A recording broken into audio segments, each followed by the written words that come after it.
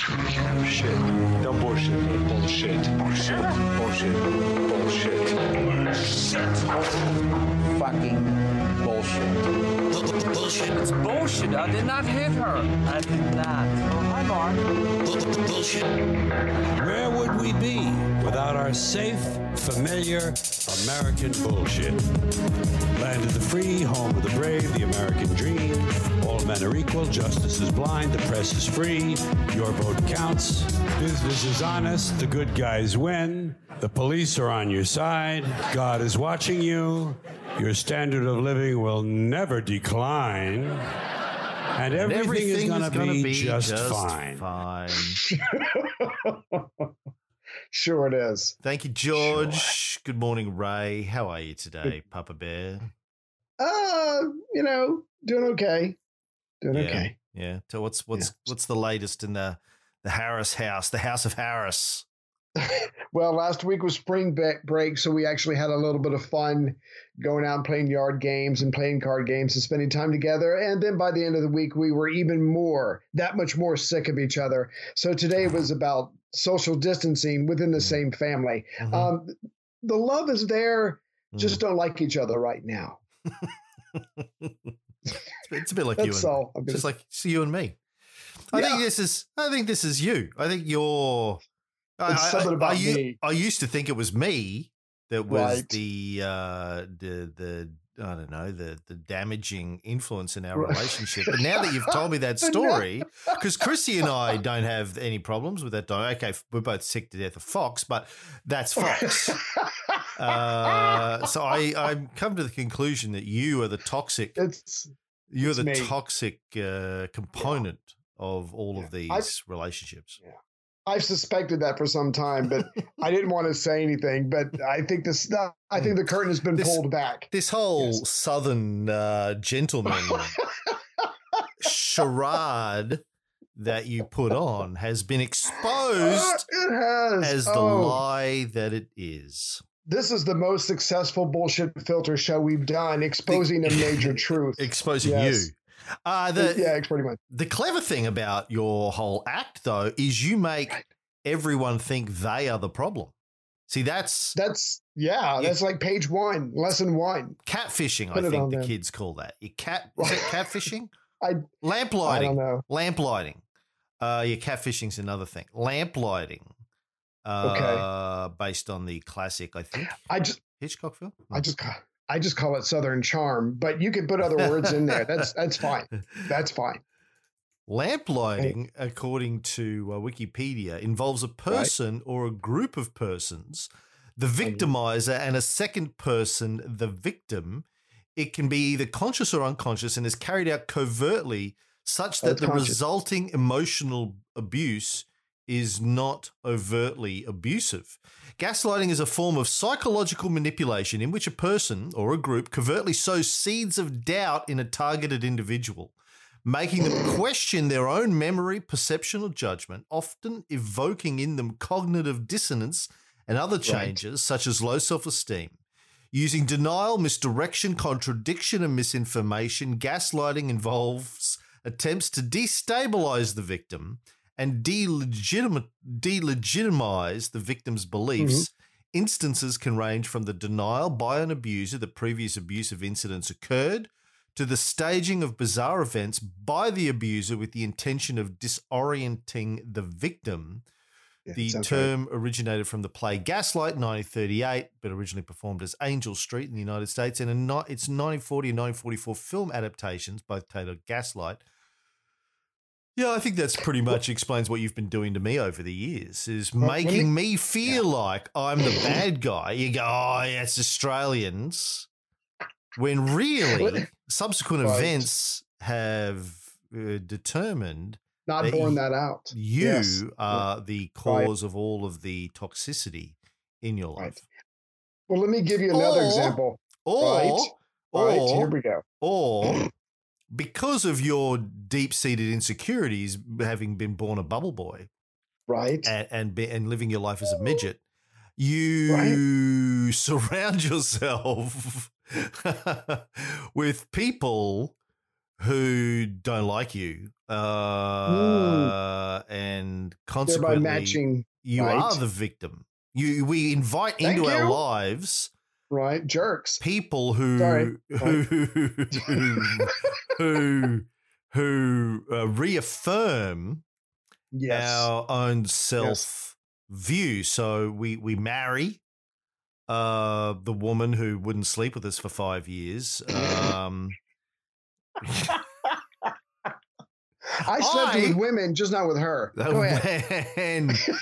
Before we started doing these podcasts together, I was, a very nice guy, but you've turned me into a snarky asshole because that's what you need. That's what you need me to be. See, at the end of the day, I still end up blaming you, which in itself is gaslighting. So maybe double bluff. Yeah. I'm so confused right now. Where does it stop? Where does it end? I would like to ask a follow-up question. Dr. Uncle Cam, how much do I owe you for this session? A box of cigars, motherfucker. I'm on the way. I'm in lockdown with a 5-year-old. Oh, God. Without cigars. Had to watch the original video of the Yorkshire sketch, The Four Yorkshiremen, yesterday because Tim Brooke Taylor died. Have you ever seen the original video of The Four Yorkshiremen? Do you even know what I'm talking about? Please say you do. I know who he is, and I've seen funny things by him. I don't know about that specific sketch. Is that... Go ahead. I don't want to guess. Oh, well, we're going to play it. I mean, that's the only the only good news thing to do here. All right. This is the original Four Yorkshiremen sketch.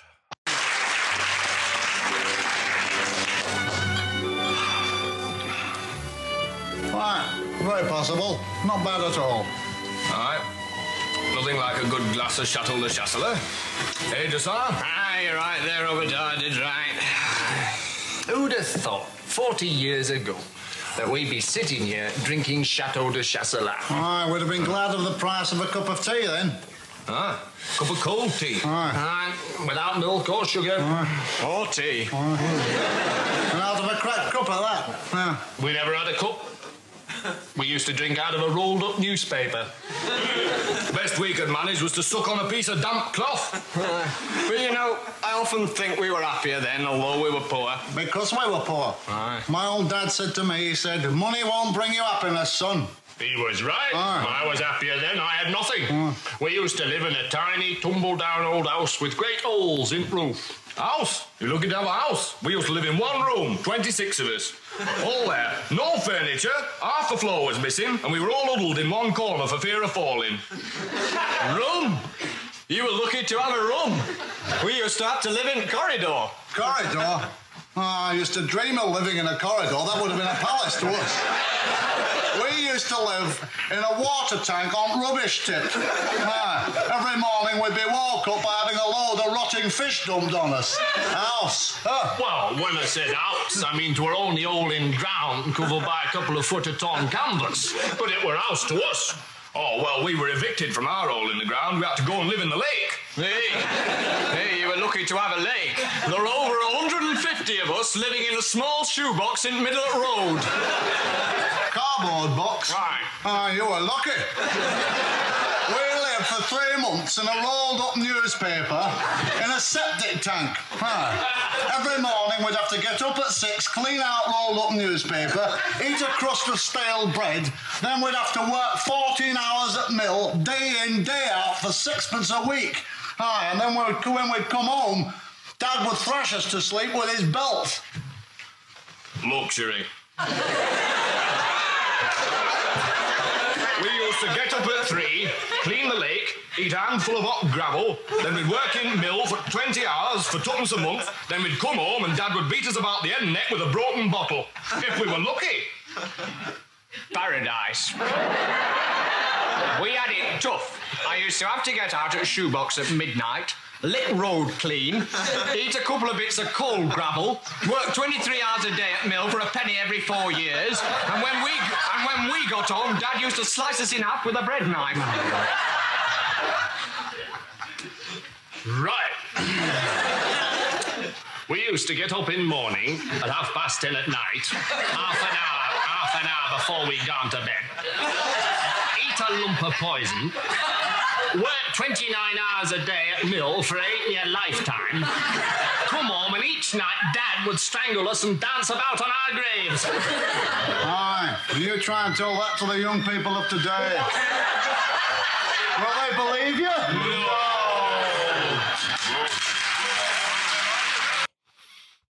The original Classic. Four Yorkshiremen sketch. So that's Tim Brooke Taylor, John Cleese, Graham Chapman, and Marty Feldman.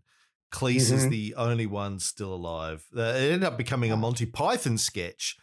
Cleese and Chapman and a couple of the Pythons did. I think Terry Jones and Terry Gilliam maybe, or maybe Michael Palin. Can't remember who was in the Python version, but that's the original version. Tim Brooke Taylor, then he went on, he was the member of the Goodies for the 70s, most famously.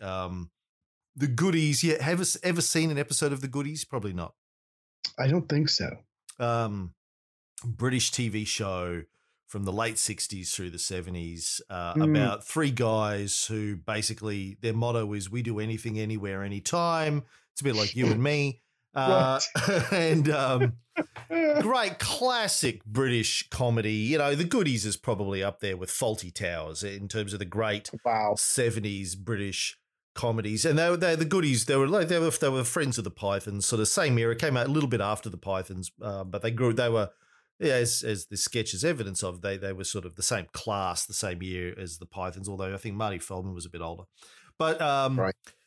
Yeah, the Goodies, man. Tim Brooke Taylor passed away from COVID this week, age 79. Just for people of my generation who grew up in England and Australia, he was the equivalent of the Pythons, and brought just so much joy and happiness. And in Australia in the 70s, The Goodies was on pretty much every night of the week for Monday to Friday, 6 p.m. At 6 p.m., we only had 2 TV stations back then. Tell that to the kids of today. They won't believe you. We had 2 television stations when I was growing up. One of them, the ABC, 6 o'clock weeknights, you would have The Goodies followed by Doctor Who. Or occasionally one of those would be replaced with Monkey. So it was Doctor Who, The Goodies, and Monkey, but mostly The Goodies and Doctor Who that we grew up watching every night, repeated year in, year out, forever. Yeah. And so you kind of grew up knowing these episodes inside out, back to front. They were wallpapered into your brain, and just funny, just simple, classic, slapsticky, laugh track. I watched some Goodies last night, and the laugh tracks are crazy, but like a bit sort of Benny Hill-ish, but sort of funnier than Benny Hill. Anyway, right. Tim Brooke Taylor, man. Well, the point of mentioning that anyway is they're all sitting around smoking cigars, and I'm like, fuck, I don't have any cigars. Right. And the sad part is his death is the direct result of the Chinese. Or not. Well, or nice. Not, maybe. Nice segue there, Ray Harris. Thank you. Wow. You're getting good at this after 6 years. It's about time. So that's what I wanted to talk about today. The reason for doing a bullshit filter this week is I have seen a number of people, including some of our listeners, whose names will remain anonymous, but, one I can think of, his first name rhymes with Rom and his Romus, and his second name rhymes with Rocket, spreading these rumors on Facebook about how the Chinese, either caused the virus, or the most common one coming out of the US mostly is that the Chinese are either lying about the number of deaths they're currently having, or didn't warn the rest of the world fast enough to avoid COVID spreading.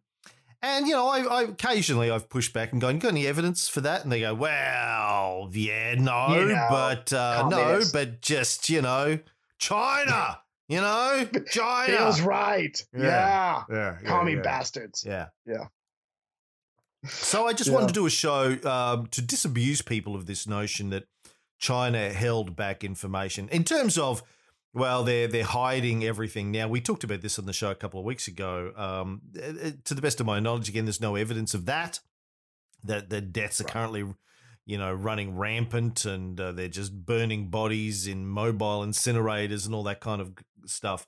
No evidence of that I'm aware of. That's not to say that it's not true, just that I'm not aware of it. And no, I don't believe everything the Chinese government says, but the flip side is I don't believe the rumors about the Chinese government either. And as I mentioned a couple of weeks ago on our show, I think it seems to me quite obvious that we are in a new Cold War between the US and China. Yes. And it's the propaganda is ramping up, has been for quite some time. And again, like the other Cold War, the good old-fashioned Cold War, this is a war for economic superiority. And China, as we've explained in our China series, is now the difference between this Cold War and the one with the Soviet Union is the Soviet Union was never even close to becoming the world's leading economic power. China now is the world's leading economic power. And this terrifies the fuck out of the Americans, as well it should, because when China takes over, America's status in the world, its ability to swing its dick around and get away with stuff is going to decline significantly. So, big swing. Yeah. So this is what I want to talk about today. So I'm going to go through the chronology of the COVID-19 pandemic as best as we know, or as best as I can find out at this state, which I'm recording this on the 14th of April and 2020, and to do it with a view to helping people understand how China reacted during and why they did what they did, to the best of our knowledge. Okay. You got any questions before I start, Ray? No, except for I'm glad you brought up money, because one, not that this is a competition, because it's not. We're partners and friends and occasional lovers. One, I've got this pretty cool article from RT News about how the Western powers are maybe going to take advantage of this disaster and try to wring some money out of China. We can get to that later after you go through your timeline. And again, it's not a competition, but I think I have maybe the craziest story that someone could point to and go, see, that's proof that China is lying. They had to bend their will and imagination to great extremes, and it's like the magic bullet theory, but they were able to extrapolate one little tiny story and say, this is proving that China is lying about everything. So we'll get to all that. But there's just some crazy stuff out there where people they've already decided in their mind what the truth is, and now they're finding facts or events in the news to support their views. Yeah. And look, it of course is always possible that that China may be lying and that we may discover something down. Everybody lies. Yeah, exactly. Rule number one, never attend a banquet in your honor. Number two, everybody lies.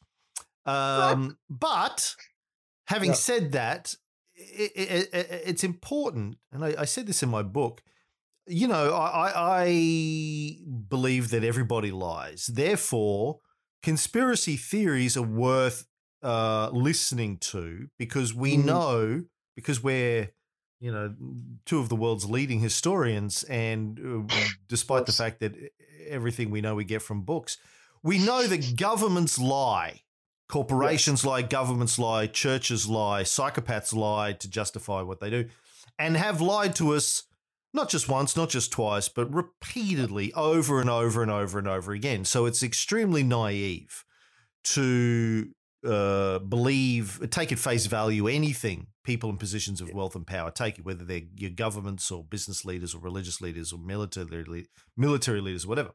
That said, you should always believe everything I tell you, because I would never lie. Secondly, that doesn't necessarily mean you should believe every fucking conspiracy theory that you hear. Well, if you want to have a fact-based mindset, an evidence-based mindset of view of the world, then the intellectually rigorous position to take on all these things is, well, maybe that's true. What's the evidence? Where's the evidence? Let's look for the evidence. What's easy to do is just to go, oh yeah, the fucking Chinese, yeah. That's right. Yeah. It's that's a little bit of cognitive bias coming through. It's easy, and this is I talk about this in the book as well. Thinking Fast and Slow, Daniel Kahneman stuff. Our brains have evolved to accept easy answers because our brains don't like to think too hard. If we can avoid it, because it takes a lot of calories thinking hard, and for the vast majority of human existence, calories were hard to come by, and you needed to save your brain power for how am I going to make a fire or how am I going to catch some food. You didn't want to be thinking about stuff that didn't require thinking. So it made a lot of sense to just jump to conclusions. And our brains are designed and by evolution to jump to conclusions. That feels good to jump to an easy conclusion.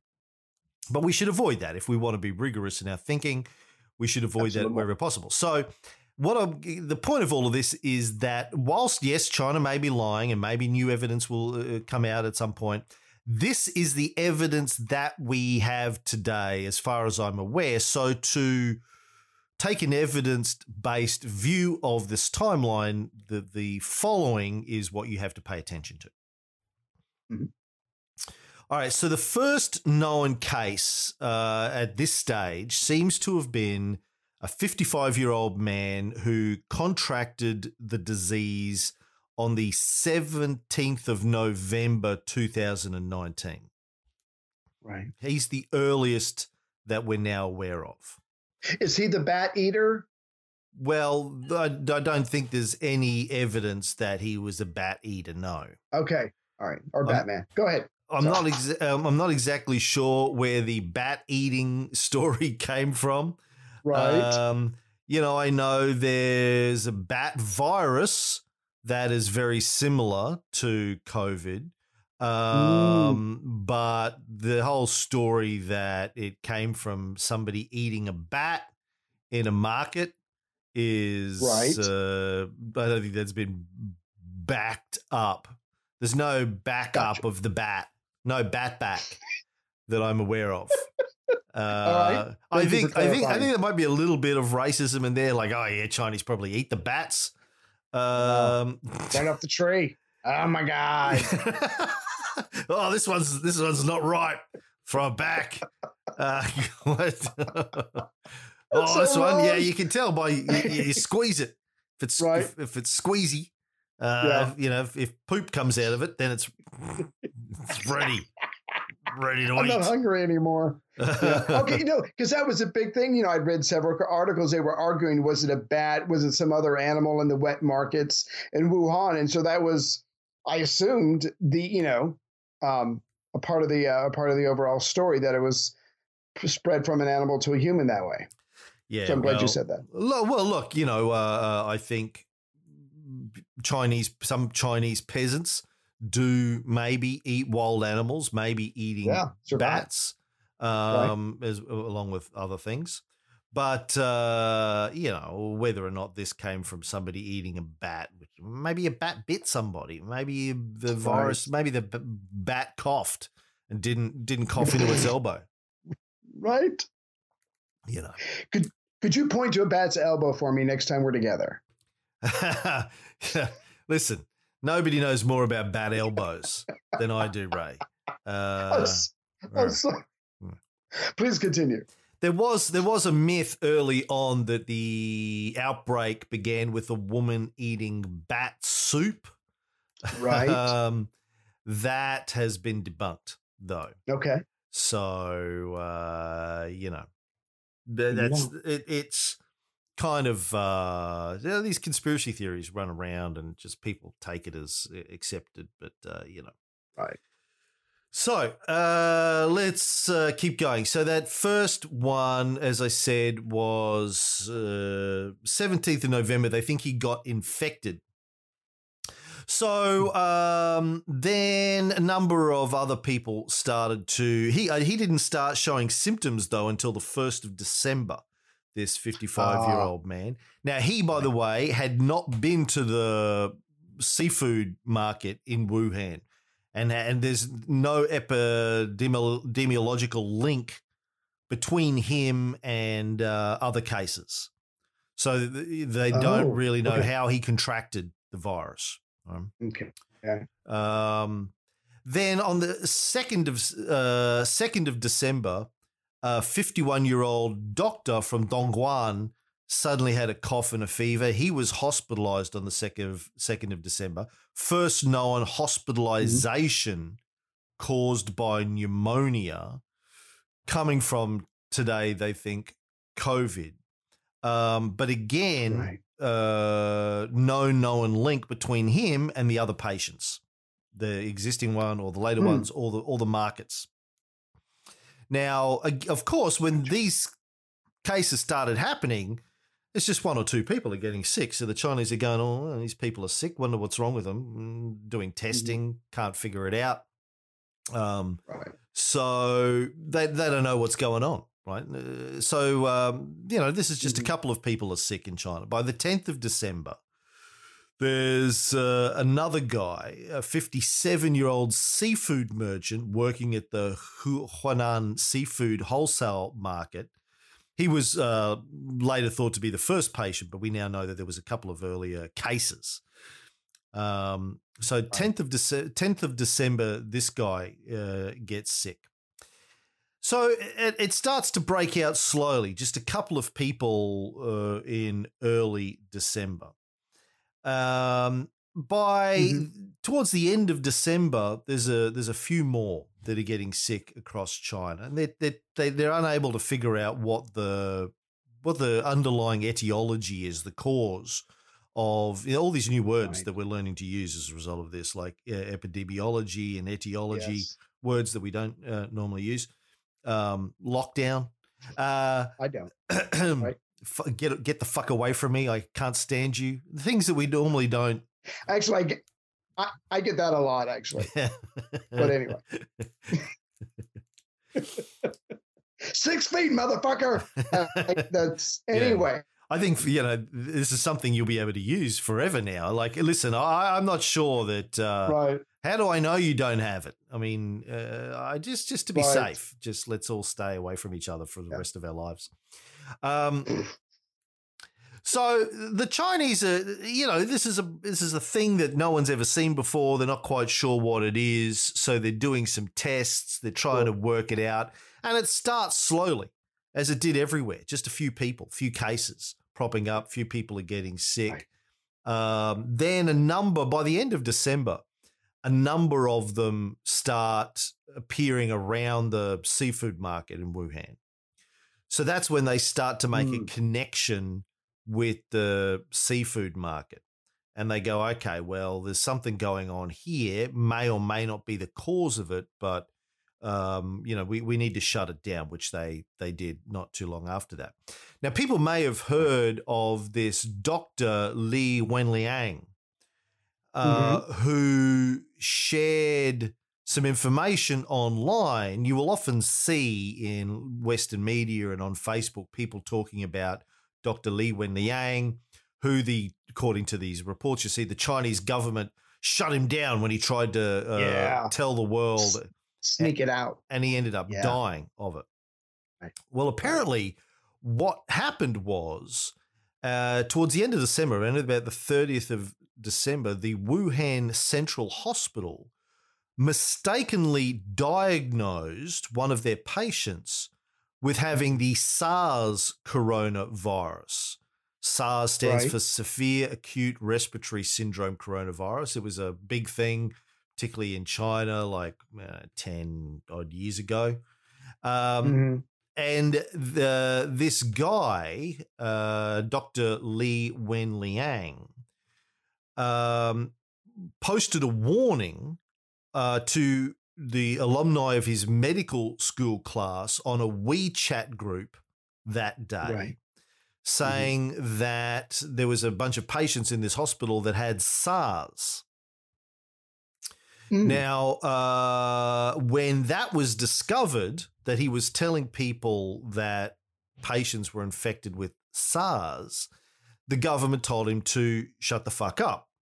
And they were right in doing so because the people didn't have SARS. It was misdiagnosed, right? Right. And, okay, so you could take a suspicious view of this and saying, well, the Chinese government were trying to stop him from getting the word out. So it turns out he was getting the word out wrongly. And the other way of looking at this is the Chinese government was saying, listen, when we know what we're dealing with here, then we will tell people. But don't go out there just spreading rumors and gossip about what we've got because, you're going to fuck shit up. That's not the way science is done. That's not the way that, when we know what we're dealing with, then we'll do it through formal channels and officially. You're just, creating misinformation, disinformation. Which would seem to be the right way to handle it. But that's not the way it gets positioned, right? In the West. It's like, oh, they tried to shut him up. It was a whistleblower. They tried to shut him up. No, he was just he was wrong, and he was getting ahead of the official channels who were trying to work out exactly what they were dealing with. I mean, he was right in that SARS is a coronavirus, but it's not this coronavirus. Right. That was his message. Yeah. So it continues to build throughout late December into early January. I think by the end of December, there was Chinese state television news stories talking about how there was, the bunch of cases breaking out of pneumonia based on this mysterious virus. They didn't really know what it was or what it was caused from, but they said in their daily news broadcast that the entire country should be on alert. There was a strange and unknown virus. A team of experts had arrived in Wuhan, Chinese experts, to lead the investigation. The People's Daily on the 31st of December said the exact cause remains unclear and it would be premature to speculate. Yeah. Sounds reasonable. Then they shut down the Wuhan seafood market. They started to disinfect the premises and, they figured something was going on with the seafood market. Now, by early January, according to the U.S. National Security Council, who their division that's responsible for tracking pandemics, said they started to receive intelligence reports early in January predicting the spread of the virus, that it could get to the United States. And they started talking internally about keeping Americans home from work, shutting down cities. This is in very early January. So it was on America's radar by then. Yes. By the first, and if I can add to that, if I could just add to that, so the U.S. intelligence communities were warning Trump, you're right, by early January, as February as well. Not only were they warning them about that, but they were also saying that the Chinese officials appeared to be minimizing the severity of the attack and were not being candid about the true scale of the crisis. So Trump he's getting the message that this is out there. We don't know if the Chinese are lying or not. It could be a lot worse, but the point is this now exists and we need to, start at the very least thinking about some kind of reaction on our side of the ocean. But I guess it wasn't done. It was just words or memos going to the president. And as far as I know, I don't know that any serious discussions or plans were put into place at this point. Serious plans doesn't sound like a Trump kind of approach. Trump's more of a grab him by the pussy kind of planner. Exactly. He just sort of, the virus ever hit America, he just grab it by the pussy and chase it away, kiss it, because they let you do that when you're famous. So China's still, by the beginning of January, China still is trying to figure out what's going on. There's about 266 people identified. Now, of course, we now know that as we talked about on our show a couple of weeks ago. By the way, when we did our first coronavirus show on the 24th of March, so 3 weeks ago, I predicted that there were 2.5 to 5.5 million people infected in the US by that stage, and said at the time, if those numbers were correct, there would be 20 to 50,000 deaths in America within a few weeks' time. Yeah. And I believe as of today, you're currently at 23,500 deaths. So that we know of. Yeah. At the time when we did that show, there were only 33,000 known cases in the United States. Wow. And about 500 deaths, 400 or 500 deaths. So it turns out my prediction was pretty much on the money, but I also predicted at the time that in Australia, based on the numbers at the time, there was probably 90 to 100,000 people infected, and within a few weeks we would have 1,000 Australian deaths. We've only had 60 so far, and I was trying to work out last night why I got that one so wrong. And what I realize now is what we now know is nearly all of the deaths that we've had and probably had at that stage were people that were on cruise ships.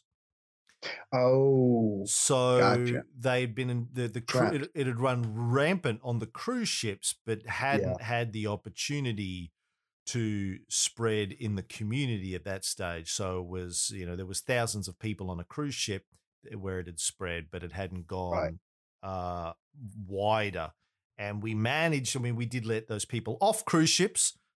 Stupidly, there's a big kerfuffle here, particularly in Sydney, because they let people off of a ship called the Ruby Princess, and it turns out hundreds of them were infected, and they spread throughout the community and all that kind of stuff. But we've done a pretty good job of locking down and isolating those people, so we've managed to keep our deaths fairly low. It's also hot here, and there's still some debate as to whether or not it being warm weather has had anything to do with it. Some debate going on about that. We don't really know. But anyway, so that's why I think I got the Australian one wrong, is because, cruise ships. Anyway, back to China. So yes, there was hundreds of known cases by the beginning of January, 266 in China. But obviously, as we now know, there were probably 100 times as many people infected that they didn't know about, because they didn't understand what it was and the difference between the infection rate and the case rate. So this goes on by early January. I think the 3rd of January is when Dr. Li Wenliang was summoned to the Wuhan Public Security Bureau, where he was told to sign an official confession and admonition letter promising to stop spreading false rumors regarding the coronavirus. He was reprimanded for making false comments by announcing the confirmation of 7 cases of SARS at the Huanan seafood wholesale market, and that he had severely disturbed the social order. So again, they were right in doing that, I think, because he was spreading disinformation. And there's a reason why there are official communication channels for things like this, as we've seen in the West. Rumors run out of control, and it creates panic. And so they're going, well, listen, when we know what we're dealing with, we'll let people know. But running around creating panic by spreading misinformation is not helping. Yeah. The toilet paper is just going to disappear that much faster. So let's wait till we have facts. So on the same day, the 3rd of January, was when China formally notified the US about the outbreak. According to the Health and Human Services Secretary Alex Azar in the United States, he says that there was discussions on the 3rd of January between the director of the CDC in the United States, Robert Redfield.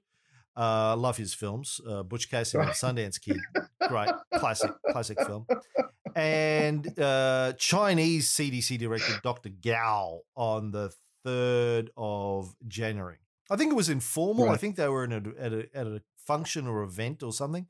And he said, by the way, we've got this thing going on. We don't really know much about it yet, but it's going on. So the Americans were told about it at the level of CDC director on the 3rd of January. Now, again, you got to think. I'm sorry. I was going to say, you've got to think that even though that was informal, this person probably did a phone call or an email straight away to somebody higher up. So it can't be too many more days after that Trump or someone in the White House knows, something's been going on in China. So again, that's not an excuse. Yeah. Now, the point being with the timeline here, when people say, "Oh, the Chinese didn't warn us fast enough," again, keep in mind that they only started to get a couple of people admitted to hospitals with some unknown illness, right? By sort of the 12th of December, 15th of December. So it's only 2 weeks later. They're still trying to figure out what the fuck's going on. They got a couple of people, then it's a couple more, then it's a couple more infected, some virus, we don't know what it is. They're running tests. They're trying to get their head around it. So within like 2 to 3 weeks of that, they officially advised the US at a CDC level that we've got this outbreak, we're monitoring it, we don't know what's going on. So to suggest that they didn't advise the world fast enough is nonsense. It's just plain nonsense. They were trying. It's not like they Googled it and went, "Oh, I guess we've got COVID-19. We should warn everyone." Aha. They didn't. It wasn't SARS, so they didn't know what it was. Right. They're still playing detective, medical doctor detective. They're trying to figure it out. Yeah, exactly. But they did tell the US that something was going on. So then it just keeps playing out. Obviously, it starts to ramp up. They having conversations with Hong Kong, with Singapore. The Singapore Ministry of Health on the 4th of January said it had been notified of the first case in Singapore. It was a 3-year-old girl from China who had a case. They put out a press statement. So countries in that region then start to see cases turning up. Right. The US CDC said that it issued a travel notice for travelers to Wuhan on the 7th of January. And it was on the 7th of January, too, that scientists in China announced that they had discovered a new coronavirus. So within about less than a month, it took less than a month for the first case. Let's say the 57-year-old. There was a 51-year-old doctor who was hospitalized with an infection, but they didn't know why. Then there was the 57-year-old. That was on the 2nd December. The 57-year-old seafood merchant, who was considered the first patient up until recently, was on the 10th of December. So it was only by within a month of those first 1 or 2 cases happening that they had determined that it was a new coronavirus. It took them a month. Now, I don't know, maybe that seems like a long time. I don't think it seems like a long time to analyze a brand new virus and work out what it is. But it's not like 10,000 people caught it early December and they're like, fuck, let's throw everything at this. This is code red. Yeah, right. Exactly. 1 or 2 people are sick. Yeah, Drips and drabs. Exactly. Yeah. Dribs and drabs. It's not until the end of December that it's starting to scale up. Within a week, they had determined that it was a new coronavirus and they had alerted the world. Within days, they had, via the directors of the CDC, they had mentioned something to the US. They had mentioned something to the World Health Organization by the end of December. According to Reuters, Taiwan's CDC chief said that it had written to the World Health Organization and China on the 31st of December asking for information about the virus outbreak in Wuhan, whether or not there was any evidence of human-to-human transmission. But no one knew at that stage. They didn't have any data on transmission or how it was being caused. They were still trying to work it out. So it was a week later that they announced the new coronavirus. So look, it just seems to me that it was pretty fast. But then what happened is, there was still social media happening in the US where they were calling it hashtag Wuhan SARS. Yeah. Chinese authorities shut that down, again, because it's not SARS. It was a different coronavirus. And China still, was waiting before it issued official notification to the world of what they had discovered. But according to Professor Mikhail Shelkanov, I know a guy called Shelkanov. He says world scientists knew of the genome sequence. Chinese gave it to them by the 7th of January. So they dispersed it somehow. I don't know what the mechanism is, but there's probably like a private Reddit. I guess that's probably how they do it. Facebook chat. All the world's leading virus scientists. Yeah. Like, hey, Yes. we got this thing. So according to this guy, the scientists knew about it by the 7th of January, what was going on. So, and then obviously we know how it played out from there. As Chinese got more information, they gradually advised the world. By the 11th of January, the World Health Organization published initial guidance on travel advice. The WHO said the Chinese government reports that there is no clear evidence that the virus passes easily from person to person. And to the best of my knowledge, that's what they believed at that point in time. Again, it's only a few weeks since they had first figured out something weird was going on. Then they got some more information as time passed, and they changed their position on that. But again, you need to keep in mind that this was an unknown thing and it all happened very quickly. And rather than criticizing China for how they handled this, I think the world needs to be very thankful to China for how they handled this, how they shut down Wuhan very, very quickly. And that's a big city. Stop it spreading. Yeah, and China's a big country. And, keep in mind that as of today, as far as we know, and again, I know there's a lot of conspiracy theories running around, but as far as we know, China only has 82,000 known cases with a population of, 1.5 billion? Something like that. Population. China's population, 1.4 billion. 1.4 billion, they've only got 82,000 cases. Their cases per million of population is 1,305. The US has 585,000 known cases, which is 1,768 per million population. China shut it down very, very quickly, which of course stopped it from spreading even worse to the rest of the world. So we need to be thankful. But the other thing, I was talking to Tony about this in our QAV show yesterday. Like China and the US have had this trade war going on, started by the Trump's US. trade war. Yeah, right. Trump's trade war. And now they're complaining that China didn't save them from the virus. So on one hand, I think China did. I think China did everything, as far as I can tell, correctly and super, super fast. They responded way faster than most countries in the world did to this. But on the other hand, if I was President Xi, when this, I'd be like, let's just let it spread to the US. Like, fuck Trump. Like, why should I? Why should I wear a mask? Yeah, why should I protect Trump? Like, he's just been a cunt for the last couple of years, trying to damage our economy, blah blah blah. Just fuck him. Yeah, how do you like your trade war now, bitch? Here, we got something to trade. Yeah, here. Oh, now you also want all of our medical supplies, really? Oh, really? You really? That's now you want to trade with us? You want to trade? You want us to send you masks and hand sanitizer and ventilator? Really? Fuck you.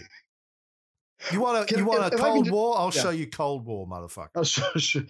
Cold, deadly war. Now, I won't go too far because I'm not sure what else you have in your notes. But so you make the point that somebody in the United States knows about this by, let's say, the first week of January 7th. Somebody knows about it who certainly would have passed it up on the line and up the line. Now, you probably got dates, so I won't go too far, but it's not until the end of January that Trump implements restrictions on travel to and from Iran. And then he has a European travel ban early in March. And then, of course, after that comes the national emergency. So January 7th, the first travel ban comes in Iran because I think Iran had some cases as well. So not exactly, I mean, you can't fault China for not acting fast enough. If Trump has a gap like January 7th to late February, that's a pretty big gap as well, especially when he's got these professionals like Dr. Fauci on his side who could easily answer any question he has about how, what should we do? How serious should we take this?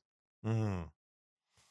By the way, I got my cases per million population wrong before. I was looking at the UK, not China, because they sit next to each other. China's cases per million population are 57 versus the United States 1,768. Iran, who everyone thought handled it very badly early on, their total cases per million is 873, half of the United States is less than half, 1,768. Exactly. Total deaths per million, Iran is 2 deaths per million. Iran is 55 deaths per million. The USA is 71 deaths per million. Yeah. But to wreck your entire presentation that you used, what facts and dates and numbers, destroying all of that, you've got the American version of the story. Not only did China lie and delay, they're lying now. Anything and everything that they're saying about the control that they've been able to get over Wuhan by shutting it down, it's all lies. They knew exactly what they're doing. We shouldn't believe anything that we said, and we're lucky to have survived so far with the deaths that we've had based on China's lies to us. That's the narrative in America. There are very few people in the United States who have an appreciation for Chinese culture and the Chinese people. I could think of Laszlo Montgomery and some other people who've worked there and have known people for years, but they're not going to get a fair shake when they're trying to present facts and we have our preconceived notions or antagonism towards them. The truth doesn't matter. It should matter, but it doesn't matter to the American narrative at this point. Yeah.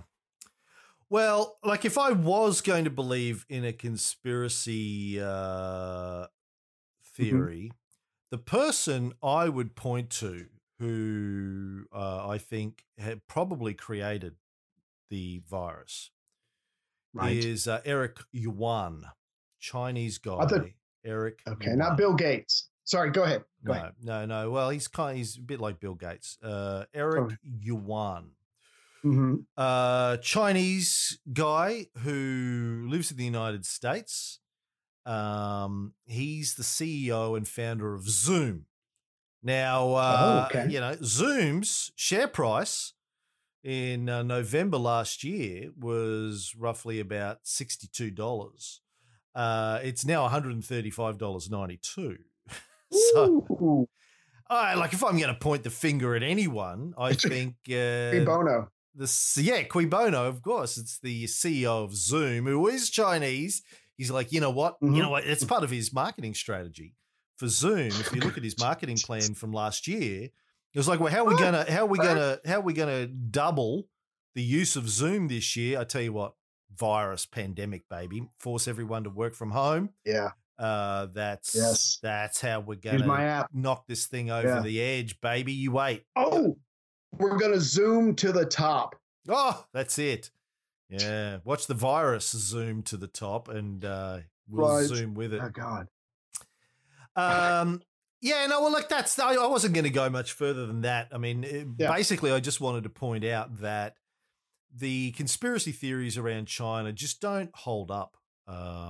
Very, very basic investigation shows that the Chinese actually handled it very, very well, based on what we know, very, very quickly and alerted the world very quickly as to what they thought was going on. Anything you hear to the contrary, I mean, if you have evidence to the contrary, send it to me. As I always say, happy to be proven wrong, but send it to me and check it first. Don't send me fluffies. Don't send me anything from the Daily Mail or a Fox station. Like, check it out first before you send it to me. Or I will, spit in your face over Zoom. Obviously, I wouldn't do it in person. That would be a cunt move. But I'll spit in your face. Just before we finish on the virus, though, I did get a thing from Morgan Stanley today. Their projections as to what they think is going to happen in the US. According to their projected timeline and milestones for return to work in the US, they're projecting that schools will reopen sort of in the middle of September, and the economy, might start to recover towards the end of 2020, the beginning of 2021, depending on whether or not there's a second wave of infections and when there's a vaccine available, etc. They're suggesting that a potential vaccine for healthcare workers might be available by October, and then more broadly available for the general community by March of next year. Jesus Christ. Yeah, it's like a year of being shut down. And they're also talking about, and I've heard Bill Gates say this as well, that even when it starts to clear up, people are going to be very reticent about contact with other people. Don't touch me, bitch. I wish if I could just, right. I was just going to say, if I could add on to that real quick, right before I got on the microphone with you, California, Oregon, and another state over there have plans to semi-open up their cities, in May next month. So there's already plans for some major states on the West Coast to begin partial opening. So it's going to start happening, and we'll just see what the fuck happens. But this is America. People are getting bored. They're getting frustrated. They're maybe not thinking as clearly as they should, but that maybe some medical experts have told them this is okay as long as we do it in areas that have had low outbreaks. So we'll just see what happens next month once this starts going. Yeah. Well, look, my position on it for us personally is the same today as it was a month ago when we first talked about it, and earlier. Like, my position is we're probably going to get it. I'm not worried. I'm not scared of getting it. Again, still, all of the evidence that we have says that for people that are under the age of 70, let's be conservative and say under the age of 65. Yes, some of us will get sick, some of us will die, but it's a very, very small percentage. The vast majority of people who get sick and who die are over the age of 70. So, I'm not worried about getting it. Chrissy and I don't have any contact with the elderly. We don't have my mum lives 5 hours away. Her mum lives on the other side of the country, other side of the world. So, we don't spread it to people in our immediate circle. I think we get, I'd be happy to just get along with things, send Fox back to school.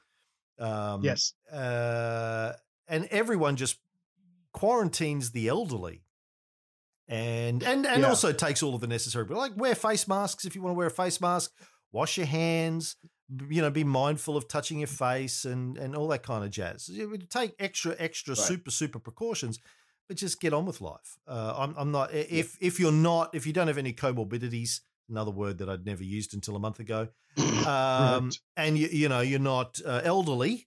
Like if you're elderly, and you want to live, just stay in your fucking house. Don't come out. Binge watch. Yeah. Seinfeld, whatever. The rest of us, the risks to the rest of us are still low, very, very low. I mean, okay, and if you don't want to take that risk, that's up to you. That's fine. We should be saying, listen, if you're feeling delicate about this, then okay, don't go to work. don't go to school, whatever it is. Tell your boss or tell your school you're not going to send your kid. Don't go to work. Right. The rest of you, just be sensible. Be careful. Be sensible. Get on with it. Now, I know that they've done that a little bit in places like Sweden, and it doesn't seem to have gone particularly well. I mean, I know that Sweden's cases per million are 1,084. Their deaths per million are 91. But I think I haven't seen the breakdown, like the demographic breakdown on that, but I'm guessing that they're mostly elderly people that weren't isolated quickly enough. Again, what I've always said is that, you should be isolating the elderly and the people with comorbidities. But everyone else, your risk is relatively low. Right. And just the last thing I want to say, and then you can wrap it up. You were mentioning money earlier ago. Well, it turns out, don't be surprised, I guess maybe before this year is out or whatever, if the UK and the United States don't hit China with some kind of compensation, for lack of a better word, request. There was a study of a right-wing London-based Henry Jackson Society claims that China should be liable to pay at least $4 trillion in compensation. There were some people in the United States who were agreeing with that.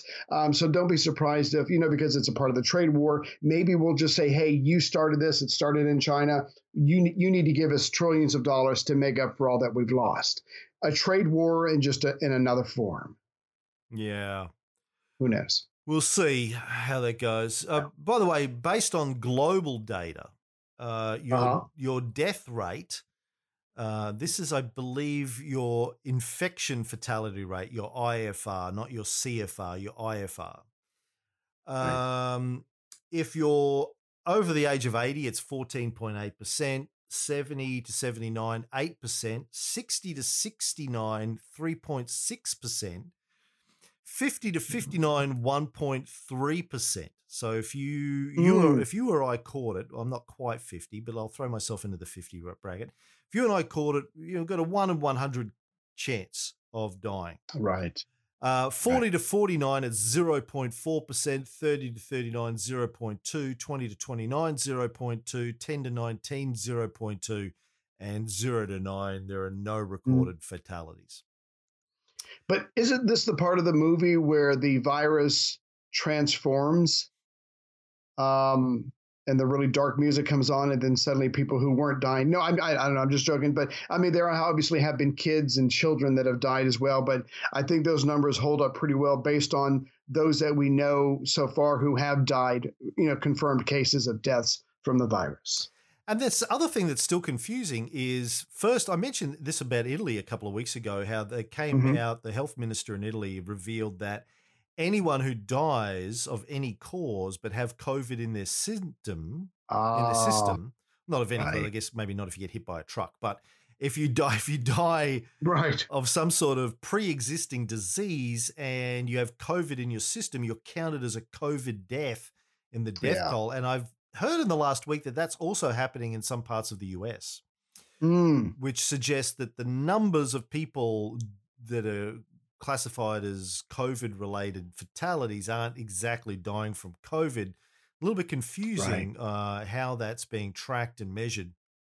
But so even those death rates that I mentioned before may be not accurate because people might be dying of other things, but they just happen to get rolled up in the COVID number. And I've heard conspiracy theories. People say, oh, yeah, well, they do that in the US in order to push up their requests for more funding. It's all a money grab. Oh, look, we've got all these people dying of COVID. Give us money, give us budgets, et cetera, et cetera. Budget wars. Last thing I did want to talk about, just not COVID related, but it gets back to Trump's trade war stuff with China.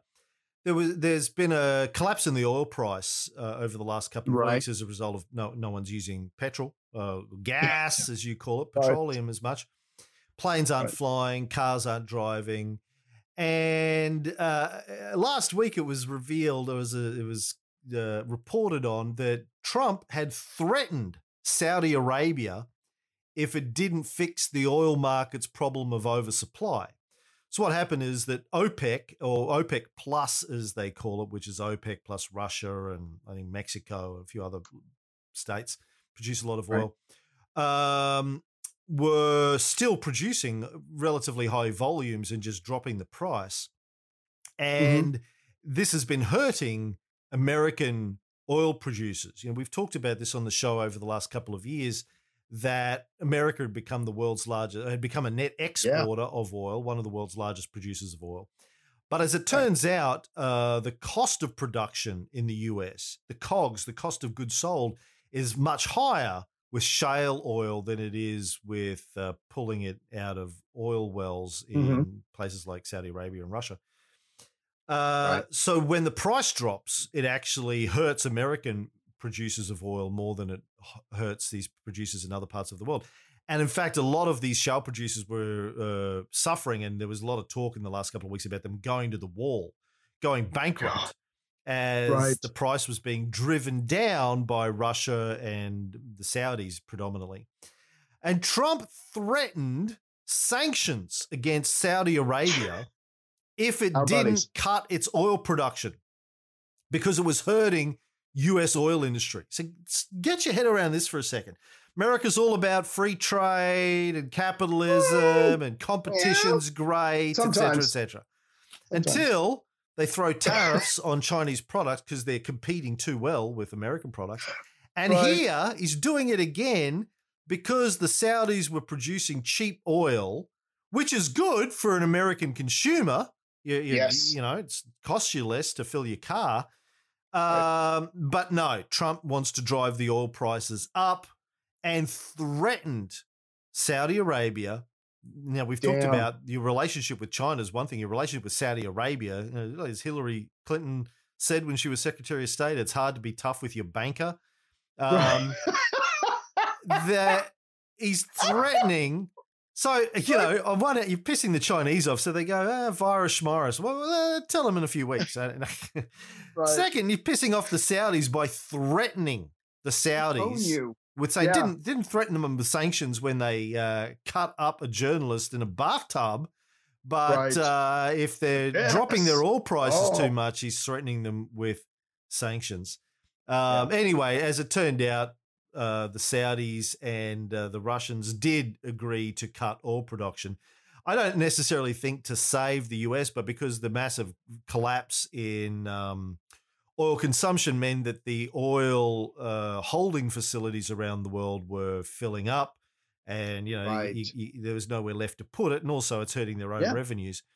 Interesting byline in this article from yesterday, though, about the prices or the supply being cut, is that they had to do a deal with Mexico to get Mexico to cut their oil production as well. Mexico obviously needs the money.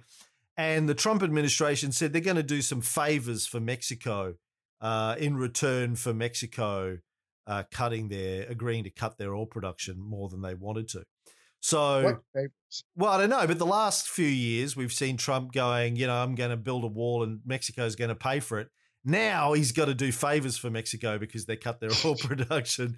So, like, it's just such a fucking circus clusterfuck watching America's relationship with these countries, trying to throw its weight around when it's actually, you know, so weak at a trade level that, you know, all of their oil producers were, you know, could be driven to the wall within weeks by the looks of it. Jesus. Anywho, that is the bullshit filter for this week. Hope everyone is well and safe. Thanks for listening to the show. We'll be back whenever I need to rant about something to get it off my chest.